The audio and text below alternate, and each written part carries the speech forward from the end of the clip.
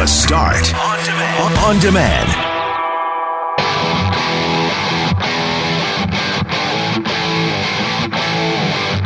We talked a lot today about sports in various contexts because, for example, NHL free agency today, so that's a big day. Also, U.S. gymnast Simone Biles has withdrawn from competition to take care of her mental health, and she is taking a beating on social media. So we'll get reaction from a sports psychologist on that. And the Norwegian women's beach handball team got fined for wearing shorts instead of bikini bottoms. Pink offered to pay for the fines, so we'll speak with the founder of Fit Women and Girls about sports and women's attire. And we spoke to a couple of Winnipeggers who have written a book called The Good Old Days of Video Rental. So we had a blast sharing your video rental memories. I'm Brett McGarry alongside Greg Mackling and Loren McNabb, who's on vacation. We are Mackling, McGarry, and McNabb. And this is the Wednesday, July 28th podcast for The Start.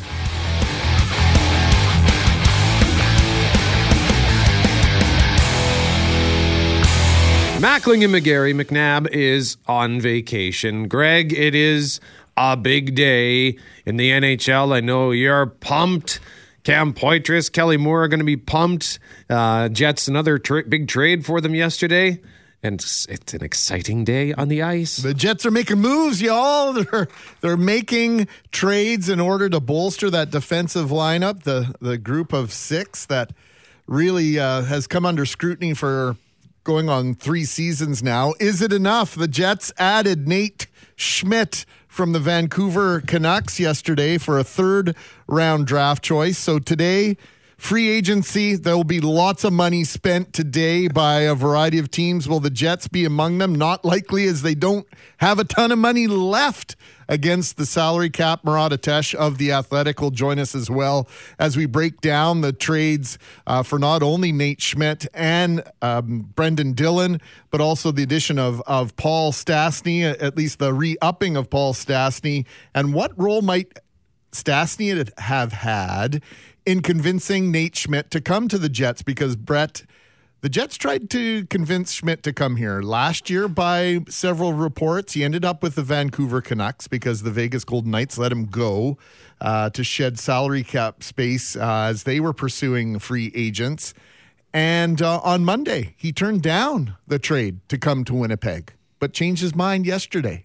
So we'll find out, did Paul Stastny convince his former teammate in Vegas to come to Winnipeg? Lots of subtle storylines around the Jets today, for sure. So more, as you said, at 7:35 with Murat Atesh, and then at 9:35 we'll speak to Kelly Moore and Cam Poitras, host of Jets at Noon, because it's a special edition of Jets at Noon today, yes? Yes, they're going a full hour today as they cover all the NHL moves and how that impacts the Jets and all the intrigue that goes with a day like today, as some big names will change teams today. It's a big deal. It's sort of like Christmas for a lot of hockey fans today. We have a couple of other sports-related discussions we're going to have this morning as well.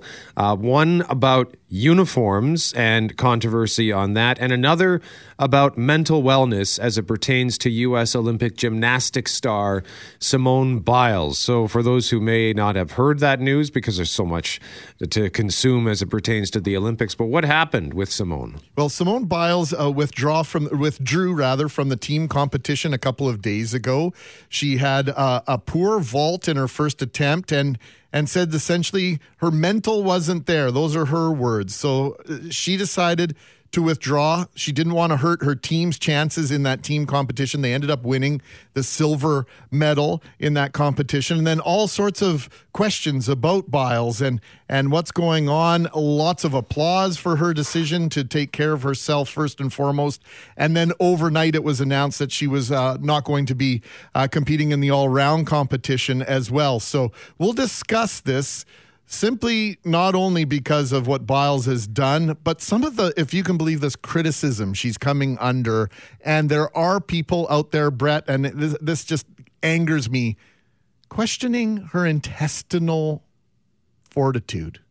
Like, can you think about what is required to get where she's got in this world, in this athletic endeavor where she risks really life and limb every time she competes? And people are going to question her toughness? Give me a break. So we'll have more on that at 8:05. We're going to talk to a psychologist about that.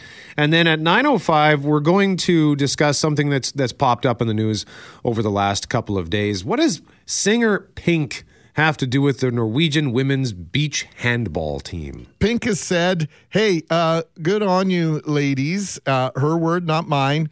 I'm going to pay your fine. Why did they get fined?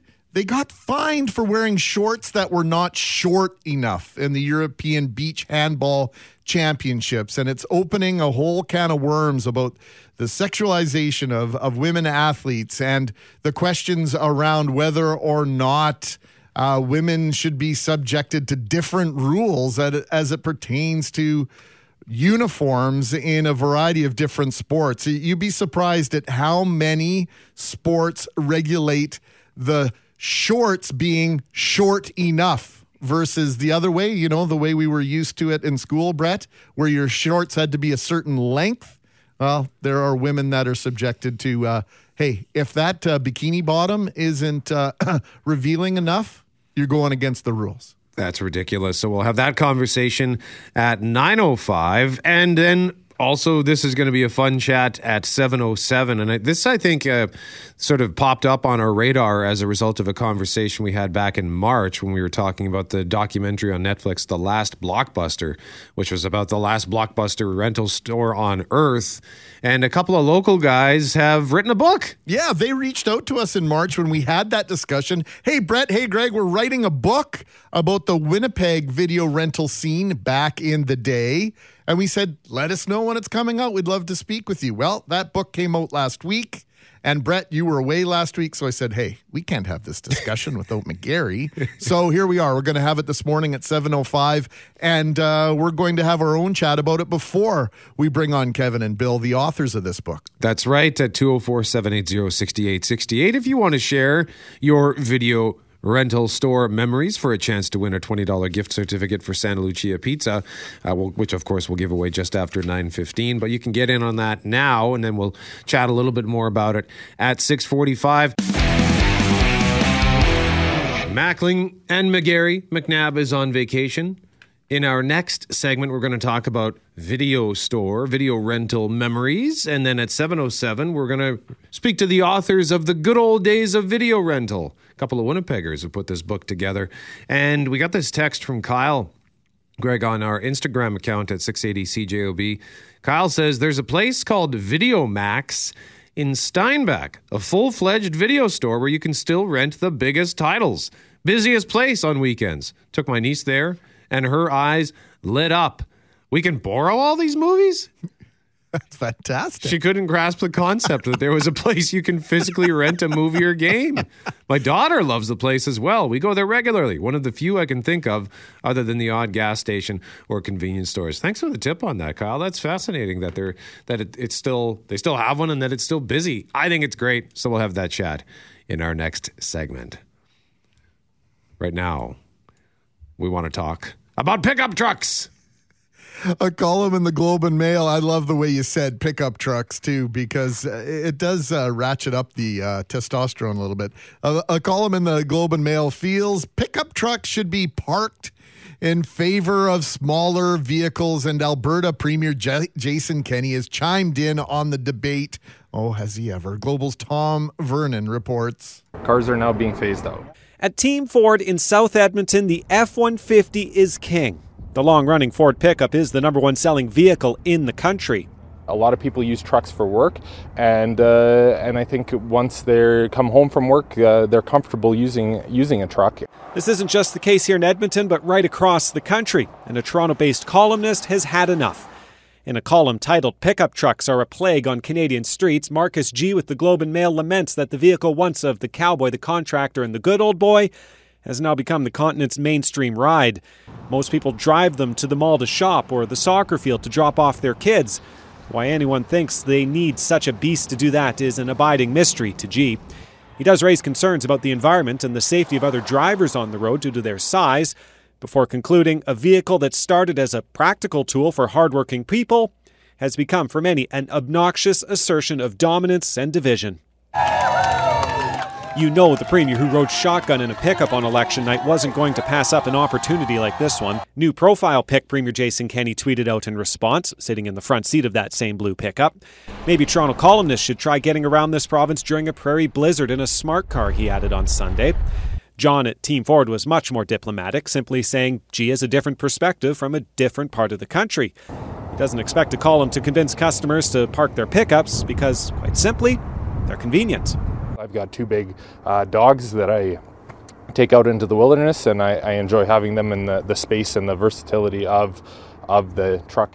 And with sales on the rise, there will only be more on the road in the coming years, whether for hauling hay bales or parking at the mall. Tom Vernon, Global News. So, Greg? I don't know why, people get so worked up about the words of someone else expressing, an opinion, and he had a ton of data that backed up the fact that most pickup trucks, a vast majority of them, never haul anything, never pull anything. And that's who I think the article was directed at. If you use it for work, if you use it for play, then the article does not apply to you. So why do you have to get so worked up about it? I'm a truck guy. I've had 4 different trucks in my life. I love having a truck. I miss having a truck because I don't have one now. We're in line. Our vehicle cycle at home is at a point where the next vehicle might be a truck. We're about 1.5 years away from our next vehicle.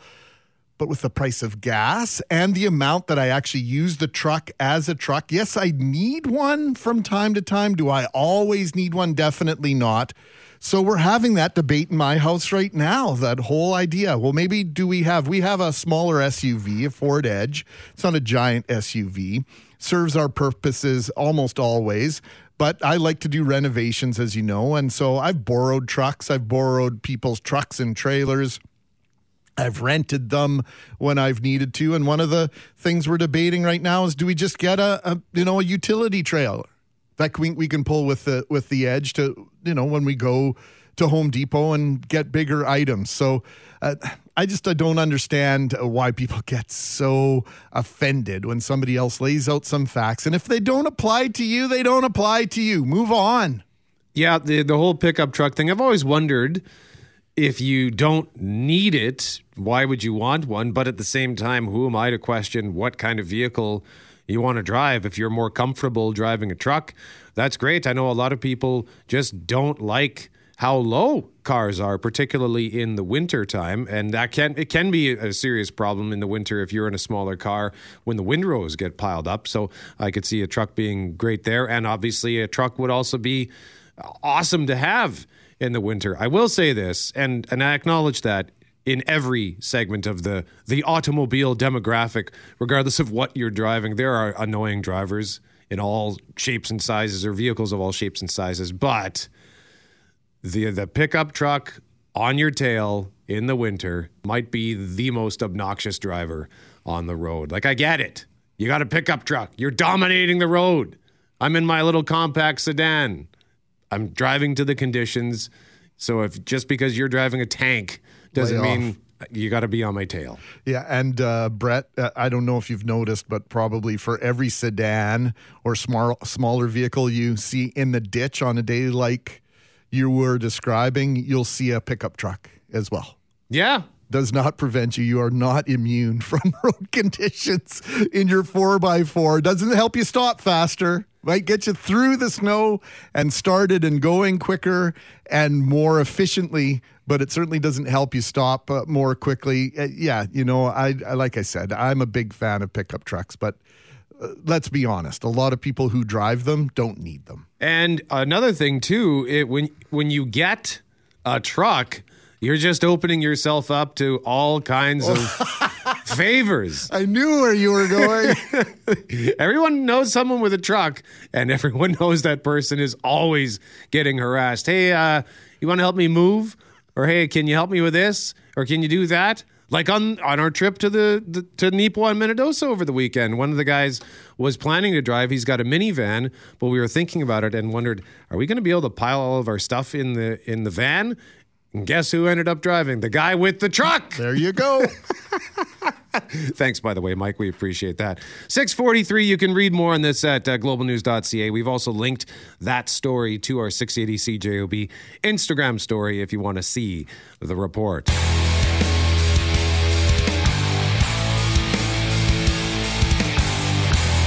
We want to talk about video rentals because at 7:05 we're going to talk to the authors, the Winnipeg authors of a book called The Good Old Days of Video Rentals. So let's have a chat about video rentals.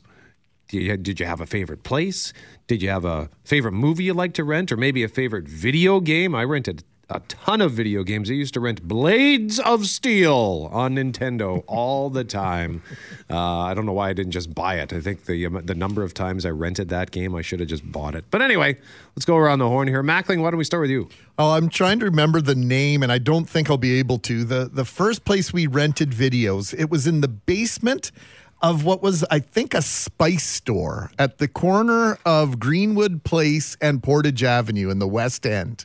And this was way back in the early 1980s. And on a Saturday, it was jam-packed with people because there were no chains at that point. It was all corner stores, sort of setups, independent operations. And we had one of the first VCRs in my group of friends. And so the very first movie we ever rented was An American Werewolf in London. And it was such a great movie. Enjoyed it so much. Watched it, I think, Saturday night, Sunday night, and got up again at about 4:30, 5 o'clock in the morning before school on Monday to watch it a third time before we had to return it. Wow. Because I think it was probably $7 to rent it. You know, you gotta wring every penny out of that rental.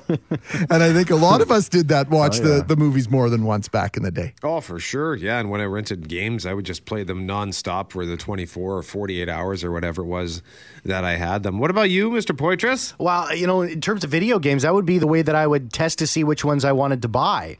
And so I'd go to the video store, I'd rent it, I'd play it for a little while, and of course I would have to share it with my two brothers, and we'd have to take turns, which always sucked. Of course, they always wanted to just own the entire console, and you squeeze every second out of it. But it's totally true. Like, you would play that game or you'd watch that movie constantly up until that point. And now it's like a new movie comes on Netflix and you watch it once while you're on your phone, and then you move on to the next thing. It's like a totally different experience. That's a great point. Yeah. Because you can just watch it anytime with the way things are now. But when you actually had it for that limited time, you made sure to enjoy it. Jeff Braun, what about... Yeah, you'd tell friends to come over to watch it, too. Like, oh, I rented this one, come over and watch it. Even though you already watched it, you'd watch it again. That's right, it would be an event. Yes. Braun?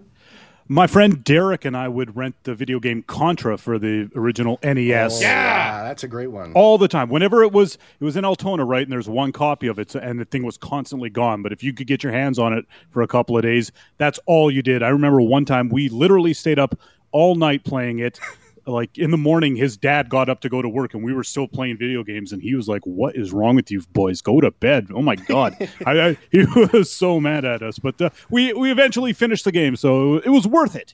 Up, down, left, right, BA, start? Absolutely.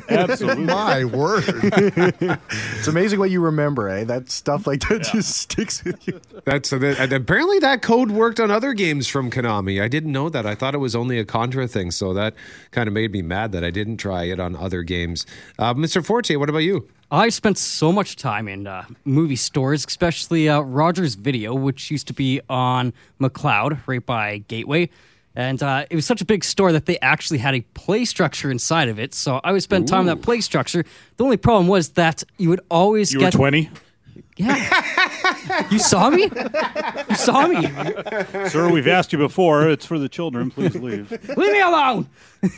No, but it would shock you. You'd get that static electricity going. It would shock you. But, parents would be like, hey, it's time to go. It's like 5 more minutes. Leave me alone. That's cool that they had a play structure in there.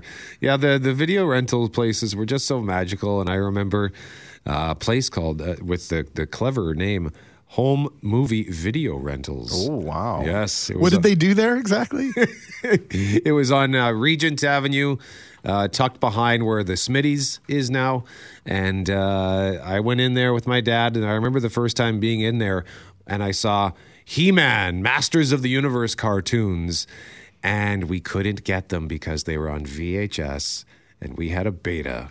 VCR. We had the superior technology, but the selection for beta versus VHS was so small. It was always so sad to go into the video stores when we had the beta. When we did get the VHS, oh boy, that opened up so much possibility. It's sort of like having a Tesla without the charging station. Didn't you do you any good at all? It was tough to find the Betamax movies as much better the tech was, for sure. Oh, by the way, there is a new Masters of the Universe cartoon on Netflix. I watched it. It's cool. We'll review it on the Couch Potatoes. Great. But Poitras, you talked about how you would rent the games to see if you wanted to buy them. Yeah. Were you like me, where you would just rent them and rent them and rent them and rent them and never buy them? Oh, of course. I mean, I remember like the Ninja Turtles game on the Super Nintendo. Got that one like crazy. The Simpsons game, which was sort of similar to it, but it was like a game I could play with like my brothers, so we could all just kind of play at the exact same time. You just keep renting it, and then you'd have those 3 days or whatever. Maybe you would even get a week. Oh my goodness gracious, you had a week with it, and so then you just went absolutely crazy on that game, and then you'd put it back on the shelf. And I think video games are about the same price as they are now still. Like they were like $60-$70, and this was like in the 90s, so they were pretty expensive. Good point. So you went out and you just kept they always found their way back. Or and also your buddy would say, oh yeah, I got this at the video rental store. I got this video game, come over and play. And it would just be like, Braun, you'd play that game until the wee hours of the morning. So here's what we need from you at 204-780-6868 for your chance to win that $20 gift certificate for Santa Lucia Pizza. Share a memory about a video store for your chance to win.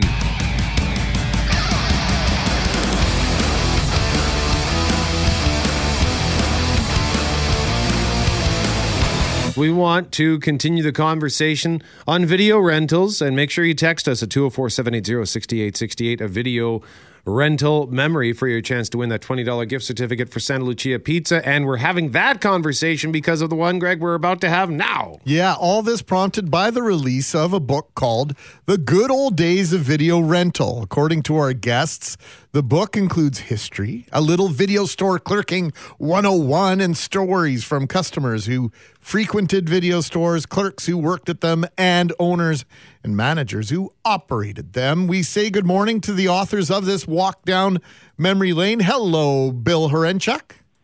Good morning. And we also say good morning to Kevin Doherty. And good morning back to you guys. So, you guys are former video store clerks. Kevin, where did you guys work?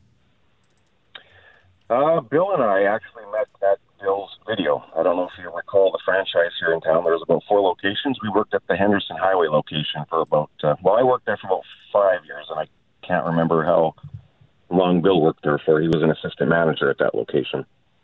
Bill, how long did you work there?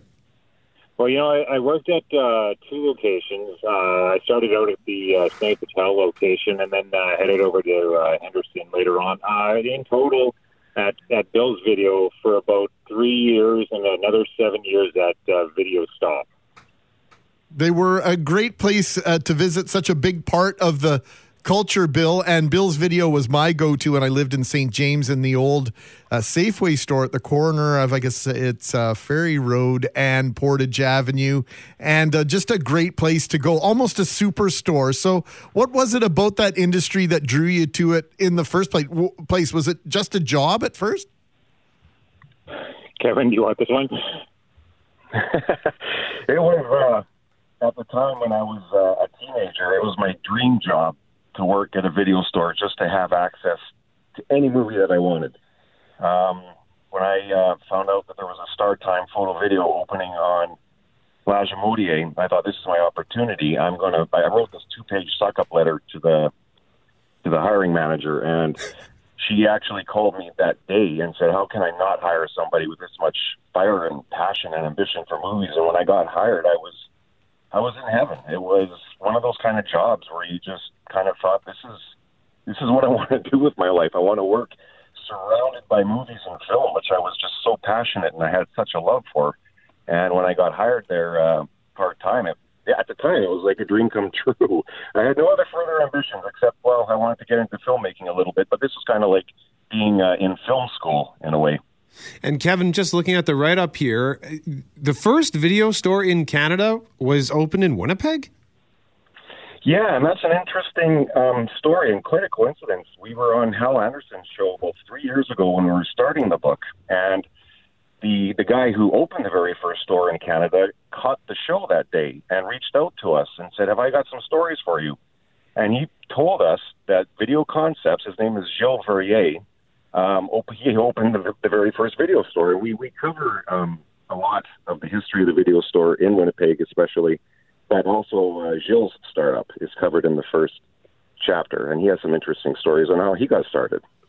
Yeah, some of the Movie Village is the one that also jumps out for me as a place in Osborne Village where you could get hard to get films, and there were just certain places, Kevin, maybe that catered to a certain crowd from time to time. You had the bigger places where you could hopefully get all the new releases, but you had your secret haunts as well where you could go and get, I know where I can get this unusual title.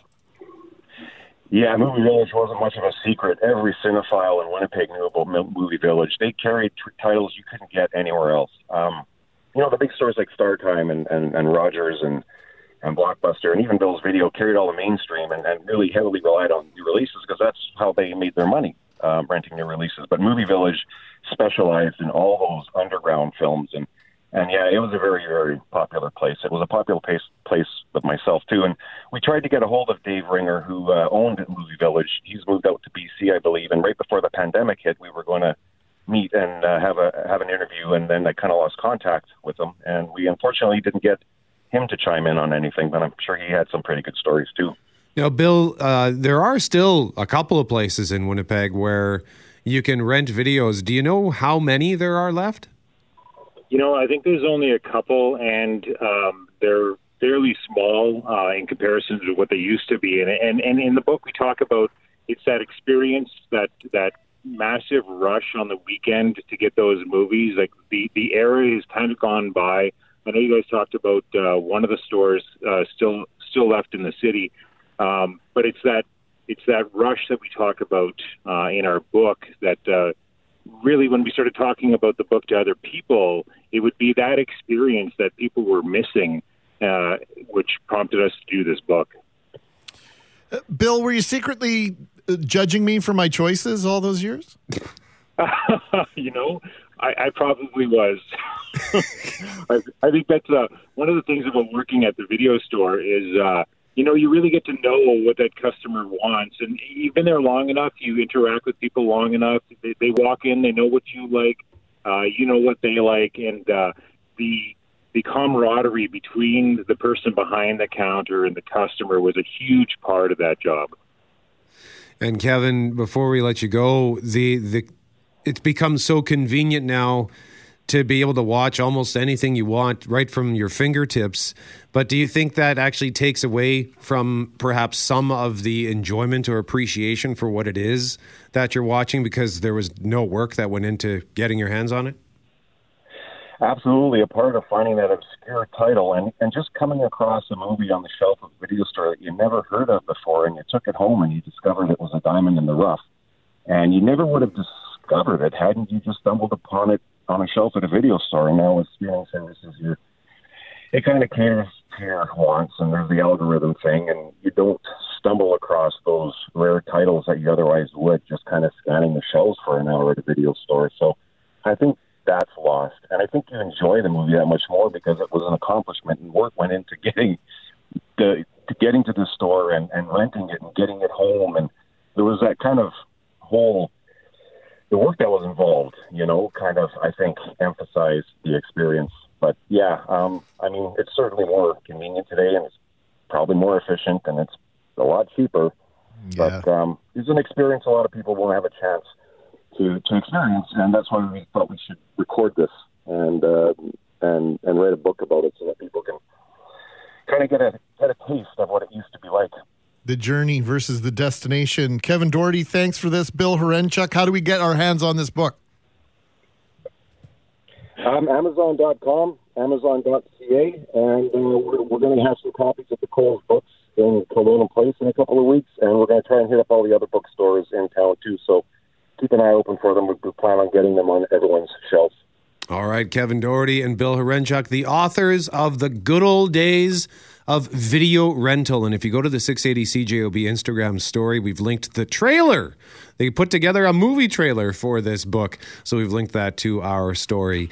I got to get my hands on this book because they're right. The anticipation, the work that goes into it was a huge part of the fun of doing that. It's like Christmas morning. It's the anticipation leading up to the morning. Then you tear all the presents open and you're like, oh, it's over. And when it was your pick, if you were with somebody else, you were intent on liking that film. There was no way you were going to say you didn't. Like, oh, come on, that was great.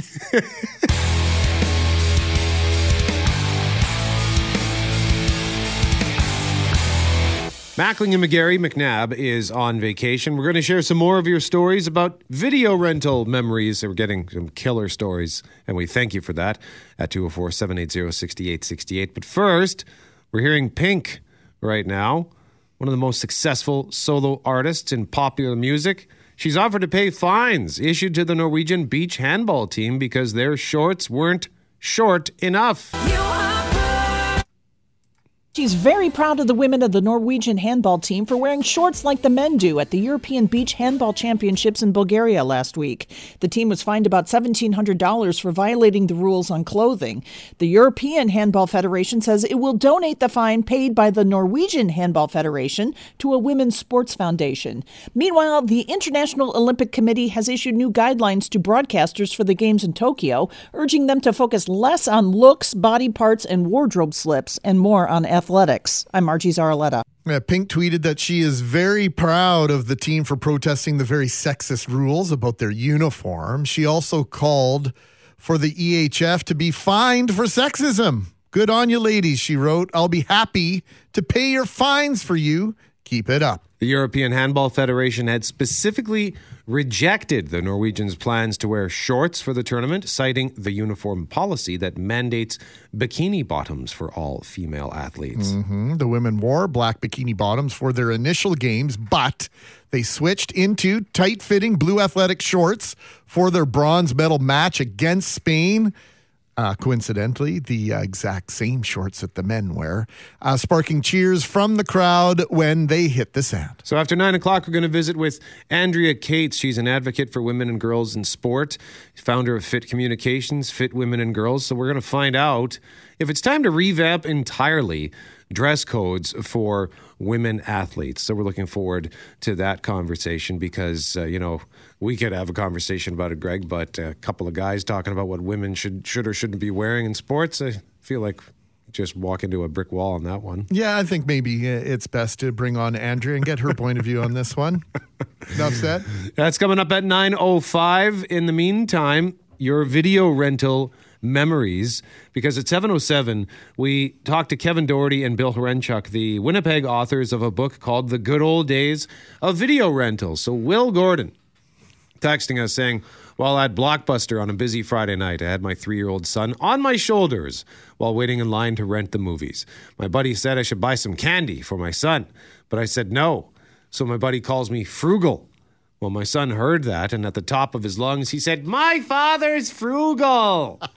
Well, I couldn't reach his little mouth to keep him quiet, and the whole store looked at this and laughed. I still bug my now 21-year-old son about what he did. I wonder if Will has a nickname in certain circles. One of our listeners says 30 years ago, there was an independent video store on Meadowood in St. Vital. Every time we went to rent movies, my 5-year-old daughter would rent the Barbie movie. After about 10, 12 rentals, the woman and the owner said she could just keep it, not to return it. It certainly was a great act of kindness that we remember to this day. We were sad when it was driven out of business by the big chains. Yeah, and listen to this one. In the early 80s, there were few locations to rent videos, and one of them was in the basement or main floor of the Richardson building at Portage in Maine. Okay. Imagine having to drive downtown to rent a video, says this listener. I remember walking through that store, but there was one aisle I had to have my brother hold my hand and guide me because I had to close my eyes. I was so scared of the horror movie box covers, but I got over it. Did you know about this store, though? I did not, and it's sort of an ingenious, in my opinion, location, because I'm going to give a shout out to my dad who had a similar location called The Real Thing. I don't know if you ever saw it at the University of Manitoba, Brett. It was probably before your day, and I worked there only for a handful of months, and the thinking was were at the time about 10,000 people who work on campus, and of course about 30,000 students that at some point make their way to campus, and it was just in the student union building, and it was just a perfect opportunity to people come and cut out one stop on their commute on the way home. But it just might have just been an idea ahead of its time, perhaps. Keep those texts coming for your chance to win the Santa Lucia Pizza $20 gift card. We're going to give that away just after 9:15.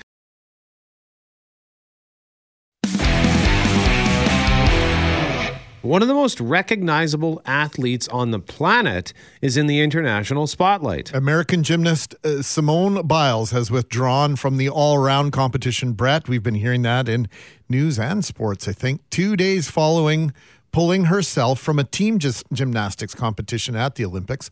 Biles is being hailed as a hero by many for standing up for herself and taking care of her own mental wellness.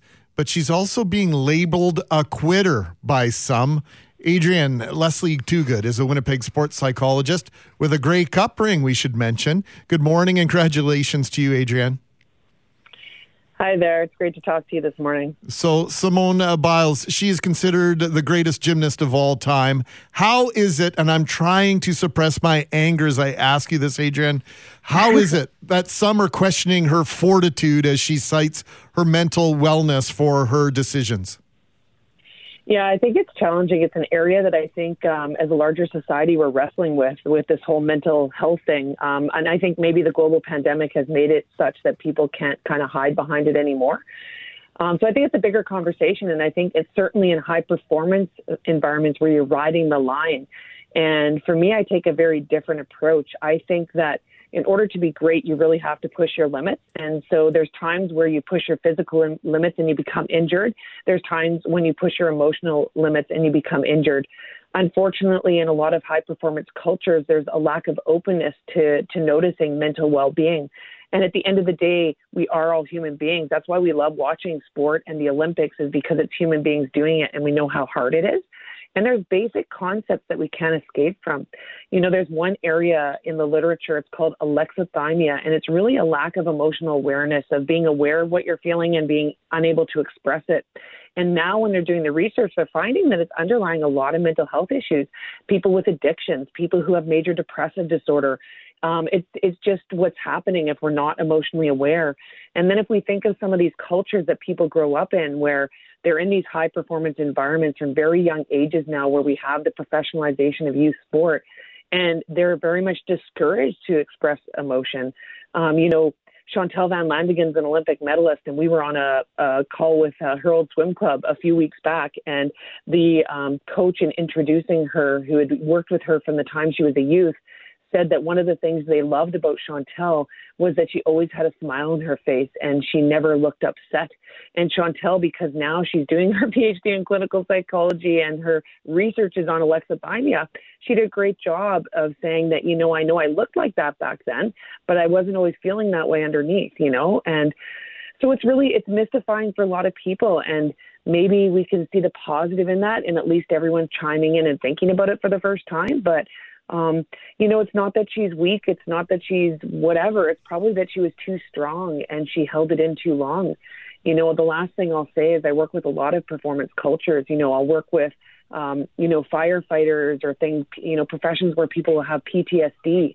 And what I say to the organization that doesn't quite understand sometimes is that the guys are too strong. They're not admitting they're broken earlier.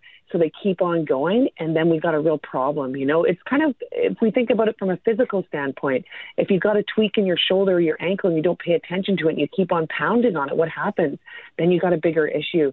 And so we're starting to learn that we can't ignore that. We have to take care of it. And it's the same with mental health and well-being, but we can't see it. It's confusing. And It's controversial, and so everyone's talking about it. But at the end of the day, she's, and that's just general people, let alone someone who's Simone Biles, who, we forget she was part of the Larry Nassar scandal. So she's been sexually abused by a coach.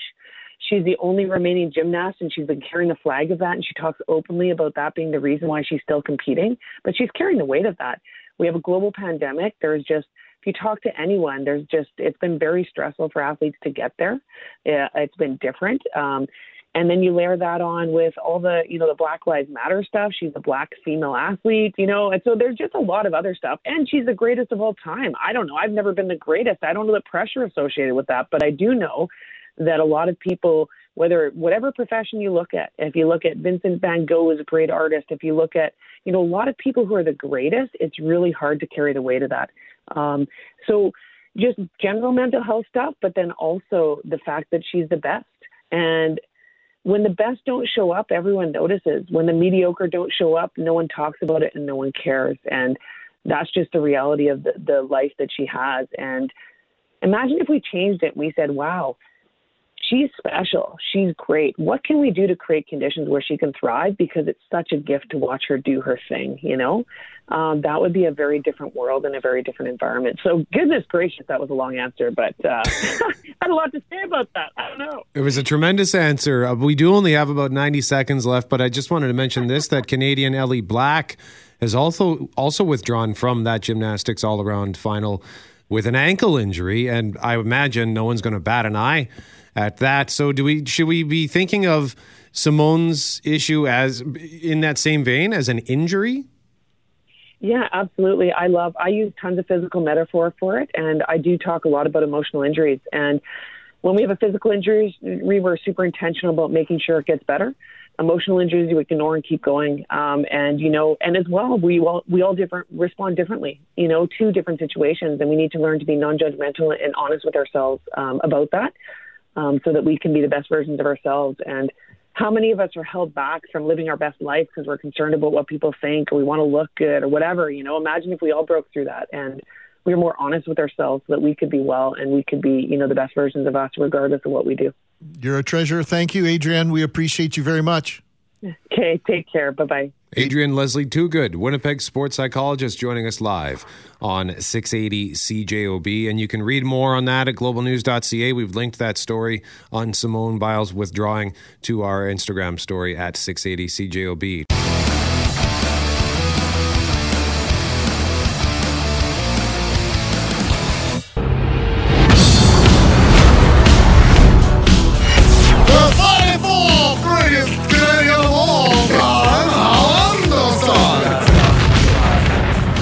Good morning. Hello.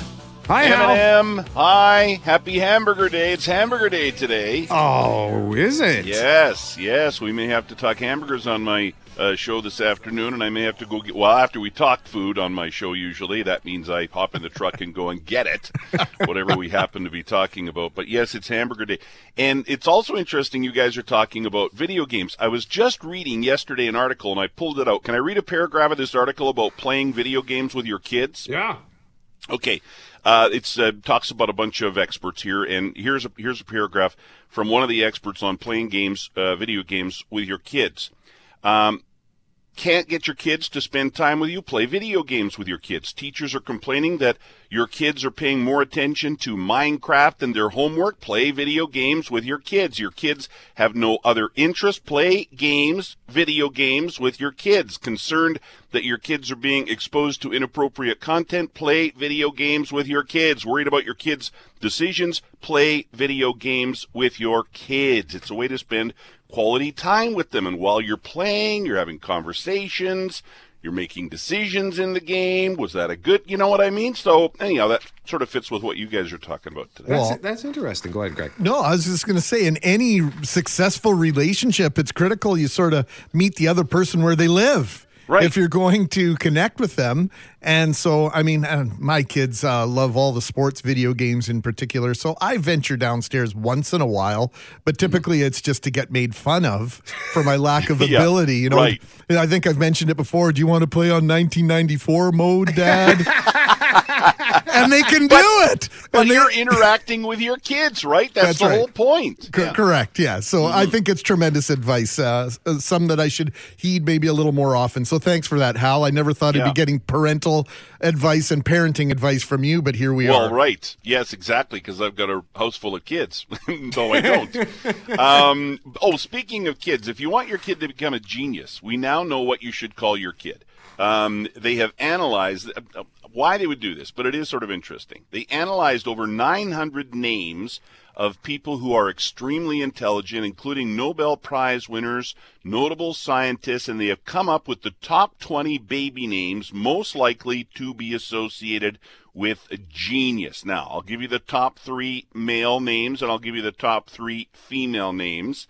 From number 3 to number 1, Ellen at number 3 for the girls, Elizabeth at number 2, and Marie is the number 1 name. If you want to try and have a better chance of having a genius kid, I guess, a genius daughter, Marie. And on the boys' side, it's William at number 3, Robert at number 2, and John, the number 1 male name, if you're sort of hoping to have a genius son. So I thought that was kind of interesting. Engineer John, he's a genius. There you go. I'm just thinking those are just the most common names, period. Well, you might, there you go. But it's also, they're very traditional names, right? So, but I guess maybe, you've got to be around for a while to become a genius. Anyhow, I just thought that was kind of interesting. There are 2 meteor showers. I love stuff that goes on in the sky. There are 2 meteor showers right now, and the peak is tonight, Wednesday night, into Thursday morning.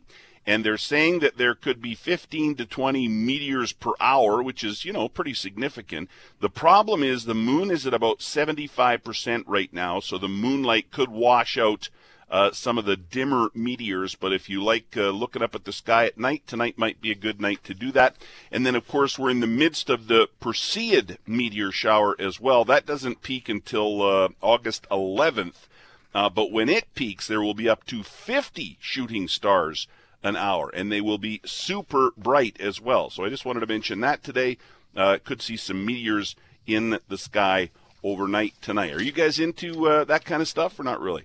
Yeah, a little bit. We were sitting outside, I think it was Saturday night, and one of our friends said, "Hey, what's that light moving across the sky? Is that an airplane?" I'm like, "Nah, it's moving too quickly to be an airplane." Anyway, I have the International Space Station spotter app on my phone. Don't ask me why. I pulled it out, and sure enough, it was right over Winnipeg at that time. So that's what it was.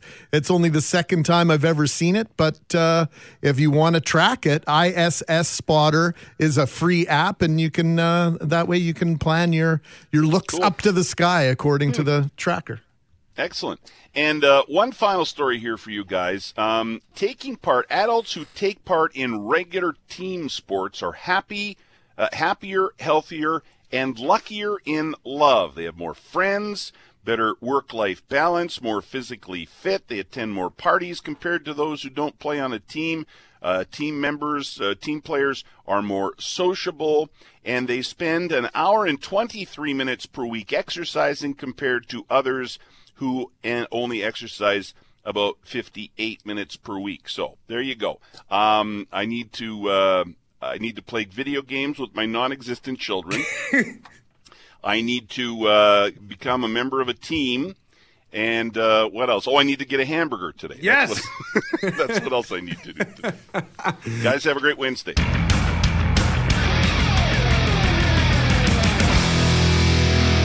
Mackling and McGarry McNabb is on vacation. We want to tie 2 stories together here through your text messages because we've been talking a lot this morning about international athletes. And last hour, we talked about how U.S. Olympian Simone Biles has withdrawn from the all-around competition to take care of her mental wellness. So we had that conversation with sports psychologist Adrienne Leslie Toogood at 8:05. And Greg, you flagged a text message from somebody who wanted to weigh in on that. Yeah, and I'll keep this listener's name out of it because I'm getting the sense that this person still works where this took place. I was getting stressed at work about 4 years ago.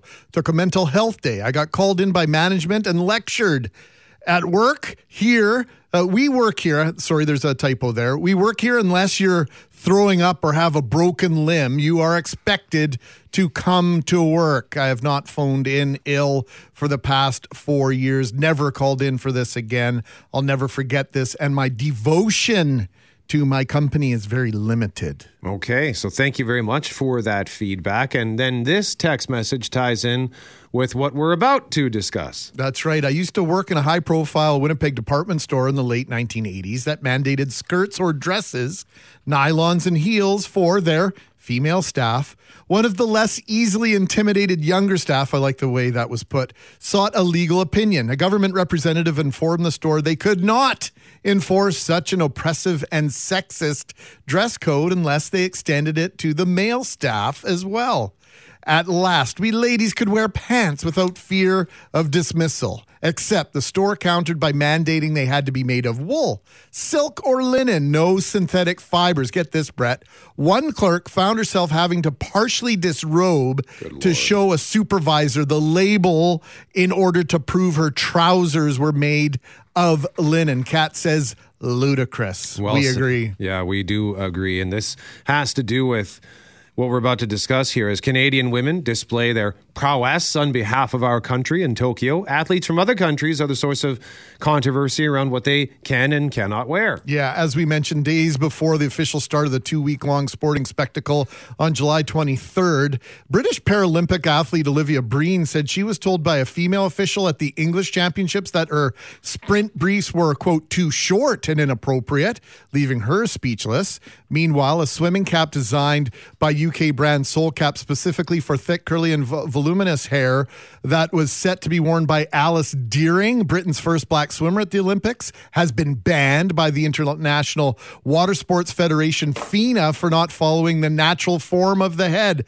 And Brett, probably most notably Norway's women's beach handball team, which is not competing at the Olympics, was fined for wearing athletic shorts instead of bikini bottoms in a bronze medal match against Spain in the beach handball Euro 2021 tournament after officials deemed the shorts to be, quote, improper clothing. Andrea Cates of Fit Communications is our guest. Andrea is also an advocate for women and girls in sport. Good morning, Andrea. Good morning. Thanks for having me on. Well, we love your opinion and your views on things like these. These stories we cited are only recent examples of women being told what to or what not to wear in sport. This isn't new, however. It's definitely not. I mean, women have been seeing this for a long time. It's been in gymnastics where the girls are now sort of taking a stand for themselves, and they're wearing a competitive uniform that is allowed, but it's instead of it just being the bathing suit sort of functionality, it's a full one piece. So from their hands down to their toes. So that is something that they have taken on themselves. But we've seen that in tennis as well. I mean, tennis has always been they need to wear a certain uniform, and it's been challenged. And the best example I can think of is when Serena Williams wore a catsuit, and that was purely for functionality. She had just given birth. She was worried about blood clots. That was going to allow her to play. So when she was postpartum, and she was fined because of it. And so these things have been coming up for girls and women in sport for a long time, and it's about time they really stop and think about what's the functionality of what they're wearing versus how is it just based on what it looks like. Yeah, because the LPGA, for example, in recent years sort of dropped the hammer on the dress code because golfers like Michelle Wie were wearing really short and tight skirts, and the LPGA deemed that inappropriate. But the way I see it, if somebody like Michelle Wie is comfortable wearing that and it allows her to perform to her ability, then what's the big deal? Well, exactly. What is the big deal? And why should anybody be told what to wear? I can see, again, I think it really should come down to functionality. With the handball example, if you've ever watched that sport, it's intense. How they're doing that in a bikini bottom, I have no idea. I mean, I would just be worried about, landing on the sand and hurting yourself or having an accidental, splash moment is very possible in those little tiny shorts. And for them to wear a bicycle short, it's not like they were wearing a huge baggy sweatpants. Like they just changed it so that the shorts were a little bit longer. And it really is a more functional dress code for them because they're probably able to perform a little bit better and not be so worried about, having a Janet Jackson moment. Sorry, guys. Obviously, a uniform is a uniform, and we know hockey players have to, men and women have to wear certain conforming things to get on the ice, and there are all sorts of rules on the football field, this, that, and the other thing. But those are typically from a safety and a continuity standpoint. I find, though, that the rules around what women wear is about protecting them from either exposing too much or, in certain cases, not exposing enough. And just all around, it comes down to a sexualization of these athletes. Exactly, and that's exactly what it comes down to. And as the example with gymnastics, I think that it's the Russian team right now that is wearing the full bodysuits for the Olympics, for part of the Olympics, I should say. And they've decided, sort of gymnasts as a whole, not just in Russia, but we've seen it in the U.S., some Canadian athletes as well. They're wearing these full pieces because they are tired of the sexualization of the gymnasts. And they've had such a huge blow up with with sexual assaults and sexual abuse in that sport. And the athletes are now taking a stand. And it's great that gymnastics has that ability to still allow them to wear that type of uniform during a competition. But I think we need to see that in more sports. And there's also the cultural aspect of it too. I know John Blanchard from Volleyball Manitoba gave some really good examples to me of women that are allowed to wear in volleyball and beach volleyball around the world that are wearing burqas. Well, what are they supposed to do in those short little shorts? So that has been adjusted so that it is more accessible to more women. So I think volleyball is a really great example of what they are doing right to make it more accessible. And let's do that for more people, because really, if we have to also think of the younger girls. So if it is a tiny top and short shorts, some people might feel comfortable in that, and that's great and good for them. But unfortunately, not everybody does. And that's going to restrict certain people from joining or continuing to play in that sport. So it's not only for the Olympic level, but we also have to think about, those 12, 13, 14-year-old girls who are looking to try a new sport. They might not be 100% confident in their body image and how they look in a tiny little outfit. So is it going to stop them from participating in that sport? Probably. And that's not what we want to see. We want to see more girls participating in sport and more girls staying in sport, so that we can have a successful national team in every sport across Canada. Andrea Cates, Fit Communications, Fit Women and Girls, joining us live on The Start. Andrea, a pleasure and privilege as always. Thank you very much. Thank you for having me. Have a great day, guys. And if you want to read more on the pink and Norway situation, we've linked that story from ET Canada to our 680 CJOB Instagram story.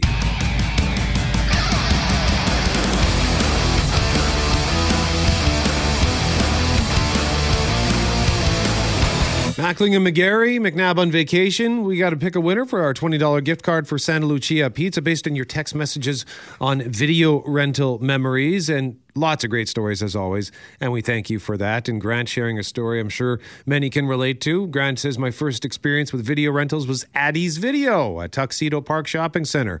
We would do the weekend specials that included the VCR and a couple of movies. The first few times the VCR remote even had a cord to plug into the VCR. Right. And the VCR would come in a big black case. It felt very James Bond.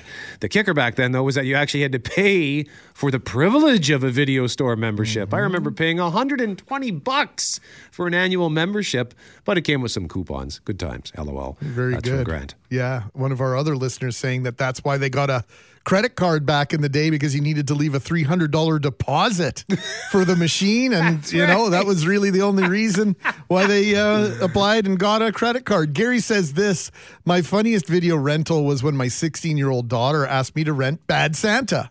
She told me it was a Christmas comedy. Correct. Of course, Dad wanted to do things with his daughter and spend an evening watching a movie, so I rented it and watched this comedy with my kid.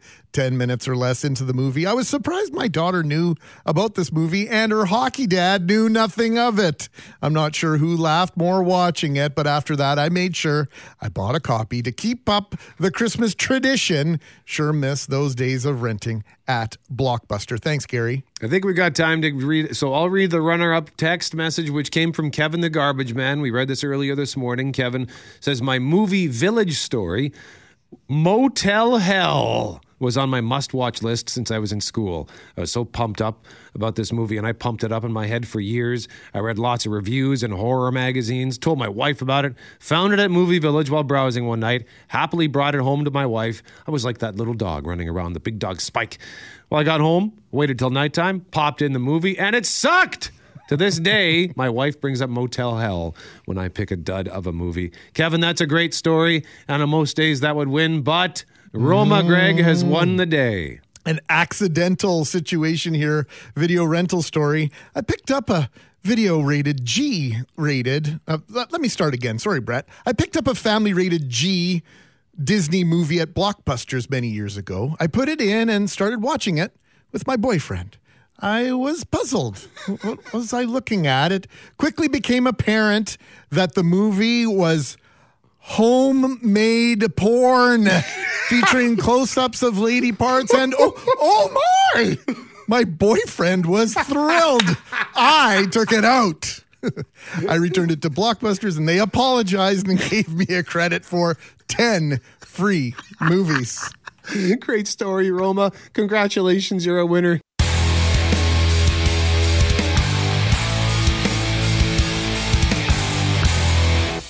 Mackling and McGarry, thank you very much for joining us this morning on The Start. Greg, Winnipeg Jets making some serious noise over the past few days as they work to improve their defensive core. No question about it, Brett. And as you likely know by now, if you're a fan of the team or have been paying attention this morning, the team added now former Washington Capitals D-man Brendan Dillon on Monday evening. And then around supper time yesterday, word that the Jets had acquired defenseman Nate Schmidt, who had to waive his limited no-movement clause to come to the Jets. Rumors also, Brett, that Schmidt had been asked to come to the Jets the day previous and had said no to the prospect of joining our NHL club. Well, Schmidt decided to change his mind and spent last season with the Canucks after several stellar seasons with Vegas Golden Knights and the Capitals before that. All this ahead of NHL free agency, which begins at 11 o'clock Central this morning. So joining us to discuss the Jets' moves, hopefully soon, sports director and host of Jets broadcasts here on CJOB, Mr. Kelly Moore. And we do have, because I can see him, Kelly's at home, but I can see Cam. He's the host of Jets at Noon. Cameron Poitras. Hello there, Cam. Hello. So Kelly, or Cam rather, you're bumping Dr. Joss Reimer from her usual 12:30 Wednesday slot here on CJOB. That's a monumental effort on your part. You can catch that, by the way, live on CJOB.com. What do you think of the Jets' two new D-men? I think this is exactly what they needed. I did not anticipate two guys like this coming onto the Winnipeg Jets blue line. I mean, Brendan Dillon. I mean, everybody. That's all I've been hearing on the show on Jets at Noon. Whoa, we need a big D-man. And I'm like, yeah, well, of course, every team needs a big D-man. But this Brendan Dillon, and for a pretty good, like, I think this was a pretty good trade for both the Washington Capitals and for the Winnipeg Jets. A pair of second-round picks. I mean, this is the Jets window that everyone keeps talking about. I think it's a little bit longer than 3 years because I think that keeping guys like Scheifele and Hellebuck, I don't think it should be a given, but I think it's maybe pretty likely seeing how things play out here. So I think the Jets have a little bit of a longer window than maybe 3 years here. But those two second-round picks for a guy with size and a cap hit of just under $4 million too. I mean, that's a high price commodity in this day and age. So 2 second-round picks, I think that's good for the Jets and for the Washington Capitals. And Nate Schmidt, I mean, he kind of came onto the scene. He became kind of a household hockey name when he had those years there with the Vegas Golden Knights. Goes up with the Canucks. I don't know if we can even call it an off year, but he kind of takes a step back from, I guess, what people had anticipated. They saw in Vegas, of course, much different circumstances, weaker defense and a weaker team, I think, with the Canucks for sure. And so, yeah, he's got a fresh start here apparently. And I heard you talk about this before, Greg. You were mentioning that it may have been Paul Stastny, his former teammate in Vegas, that gave him a phone call that coaxed him over here to the Winnipeg Jets. So thank you very much, Paul. Kelly Moore is with us now. And Kelly, do the Jets have any flexibility to make any more moves? Well, you never know what is up the sleeve of a general manager, but all I could tell you is what we do know. And if you fold in the long-term injured reserve value for Brian Little, who by all indications is not going to play again this year, the Jets would have roughly $13 million in cap space to work with, and that would include RFA deals for Andrew Kopp and Neil Pionk. So I'm thinking that would mean about 5 of those, close to minimum value type of contracts in order to even hope to be able to come up with the kind of money that I think Kopp and Pionk are expecting. I know Murat Atesh speculated or at least wondered out loud earlier this morning with you guys about the possibility of one of those RFAs being dealt. And the Jets have given up a lot of draft assets to get these two defensemen, and Nate Schmidt and Brendan Dillon. And so you have to wonder if, and all of this is speculation, but if Andrew Kopp is maybe not on the same train as the Scheifeleys and the Hellebucks and the Ehlers and the Adam Lowrys, with a team-friendly contract to keep the band together, and that's certainly his right. He's earned any kind of money that he's going to get. But if, through the negotiations, there hasn't been that kind of sense on the Jets' part, maybe they deal those RFA rights to recover some of the assets that they've given up. But this is all wondering out loud. Logan Stanley, also a restricted free agent, and he's going to be. But he's a qualifying offer, though. GMAC. That's kind of like whatever the Jets offer him. He doesn't have a whole lot of wiggle room to negotiate that way. No, of course not. But he still needs to be signed, and I only bring it up to reiterate and sort of maybe overqualify your take on Kopp and Pionk here, because they are really the only two players outside of that core that you listed off, the players with long-term contracts, including now Schmidt and Dillon. Like, the core of this team is locked up for 3 years now outside those two players, and that's not an accident. Cam touched on this. No, it isn't. No, and I'll disagree slightly with Cam a bit because Scheifele and Hellebuck are so crucial to any success for the Winnipeg Jets, and I believe the window is 3 years. If they can enjoy the kind of success that would perhaps motivate those players to continue to take team-friendly contracts beyond the ones they're on, then maybe that's a possibility. But if the Jets don't proceed any further than they have, then those guys are due for a huge hike in pay.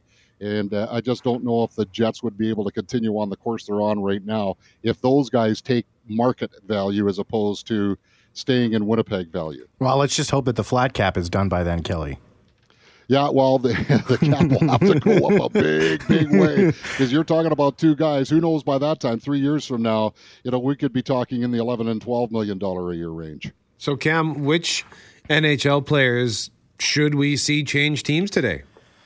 It is a massive list of guys that we should see change teams. I mean, some of the biggest names here are the Ryan Getzlaffs of the world. He might be on his way out of Anaheim. That's a possibility. And there's a lot of like Dougie Hamilton. The talk right now is 9.5 for him. He's been linked to a number of teams here. There's so much things still up in the air, and there's also some trades on bar here as well. I mean, we could see a guy like Jack Eichel get moved. I mean, the huge haul that's kind of been linked to him, a number one prospect, a first round pick, a roster player, and another player as well. I mean, there's just so much stuff that could potentially happen today, and there's so many balls up in the air. It's Christmas. I mean, I think Greg said that, so we're gonna have to wait and see how things kind of play out. Hey, Kelly, before we run here, I just wanted to acknowledge the bronze medal from the Canadian women in softball at the Olympics. You spent so much time involved in elevating this sport in our province, and just hats off to you. But what does this accomplishment mean to you personally, and what do you think it means to the game nationally? Oh, well, thanks for that, Greg. But I mean, people like the Helenskys, certainly like Wayne Discower, my good buddy Bobby Turner with the Winnipeg Lightning, bless his soul. These are the people that deserve all of that credit. I was just happy to be along for the ride. But with respect to that, GMAC, what an accomplishment. For Canadian softball, it comes at a bittersweet moment because the sport is being dropped off of the Olympic program for 2024 in Paris. It is completely frustrating to the softball community that they fought so hard to get it back on, and now it's off again. But boy, enjoy the moment for all that it is worth for everybody who's involved in the sport of softball, whether it's provincially, nationally, or otherwise. At least in this country, there's something to celebrate before we go back to, and I say that because it's such a big deal to play in the Olympics, but before we have to go back to competing for world championships. Kelly Moore, thank you very much, sir. My pleasure. Sorry I was a little late, boys. I was on the phone. That's okay. I realized, oh my God, I'm on with GMAC. Were you threw me to the wolves, Kelly? Yeah. Were you trying to talk another potential Jet into waiving his no movement clause? Give us some insight there, Kelly. Insiders want to know. Outsiders need to know. We're investigating a number of things, and there's always things happening in an evolving market. So, we'll just try to do what we can to make this the best team that we can. That's a good answer. And Cam, real quick, what have you got planned? 12 till 1. Just give us the elevator pitch, if you would. Well, we're still working on. We're going to have Kelly Moore. He's going to be on the show. We're going to run some of the Nate Schmidt audio. He's going to be speaking to everybody here at noon. So we'll introduce him to the Winnipeg market. John Shannon's going to kick the show off. Jamie Thomas, Ken Weeb, and we'll be breaking down all the latest news. All right, Cam Poitras, host of Jets at Noon, special edition, 1 hour today. And Kelly Moore will be joining him as well. And as Greg mentioned, the Dr. Joss Reimer vaccination update at 12:30 will not be aired on CJOB as usual, but it will be live at cjob.com, where you can also cast your vote on the question of the day for Mr. Furness. Don't call them first. You'll see why. Call Mr. Furness at 204-832-6243. The Winnipeg Jets have made several additions to their roster in the past several days. How did they do? They're a contender now, or they need to do more. So at CJOB.com, we've got 36% who say they're a contender now, and 64% say they need to do more, whereas on Twitter, it's the reverse. 64% say they're a contender now, 36% say they need to do more. Fun with numbers. I don't know. I find that kind of stuff amusing, but I'm very easily amused, Greg. It's always fascinating to see the divergent takes of our voters on the website and our voters on Twitter. If I may place my vote, I think the folks on Twitter are closer than the folks at CJOB.com. Oh, Greg's throwing down just like Kelly Moore was throwing down with Cam Poitras. Full on disagreeing. Maybe they're going to throw down during Jets at Noon. It's a good thing Kelly's at home. They could have a fight. I'd like to hear that, quite frankly. I think Cam could hold his own against Mr. Moore. Probably shouldn't be instigating a fight between the two of them, but hey, that'd be fun.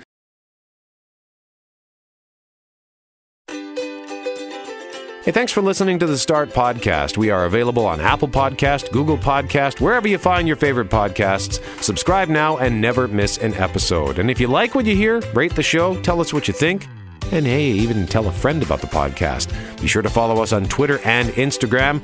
Greg is at GMACWPG. That's GMACK WPG. I am at Brett McGarry, BRETTMEGARRY. And Loren on Twitter is at McNabb on Global and on Instagram at McNabb on CJOB. Talk soon.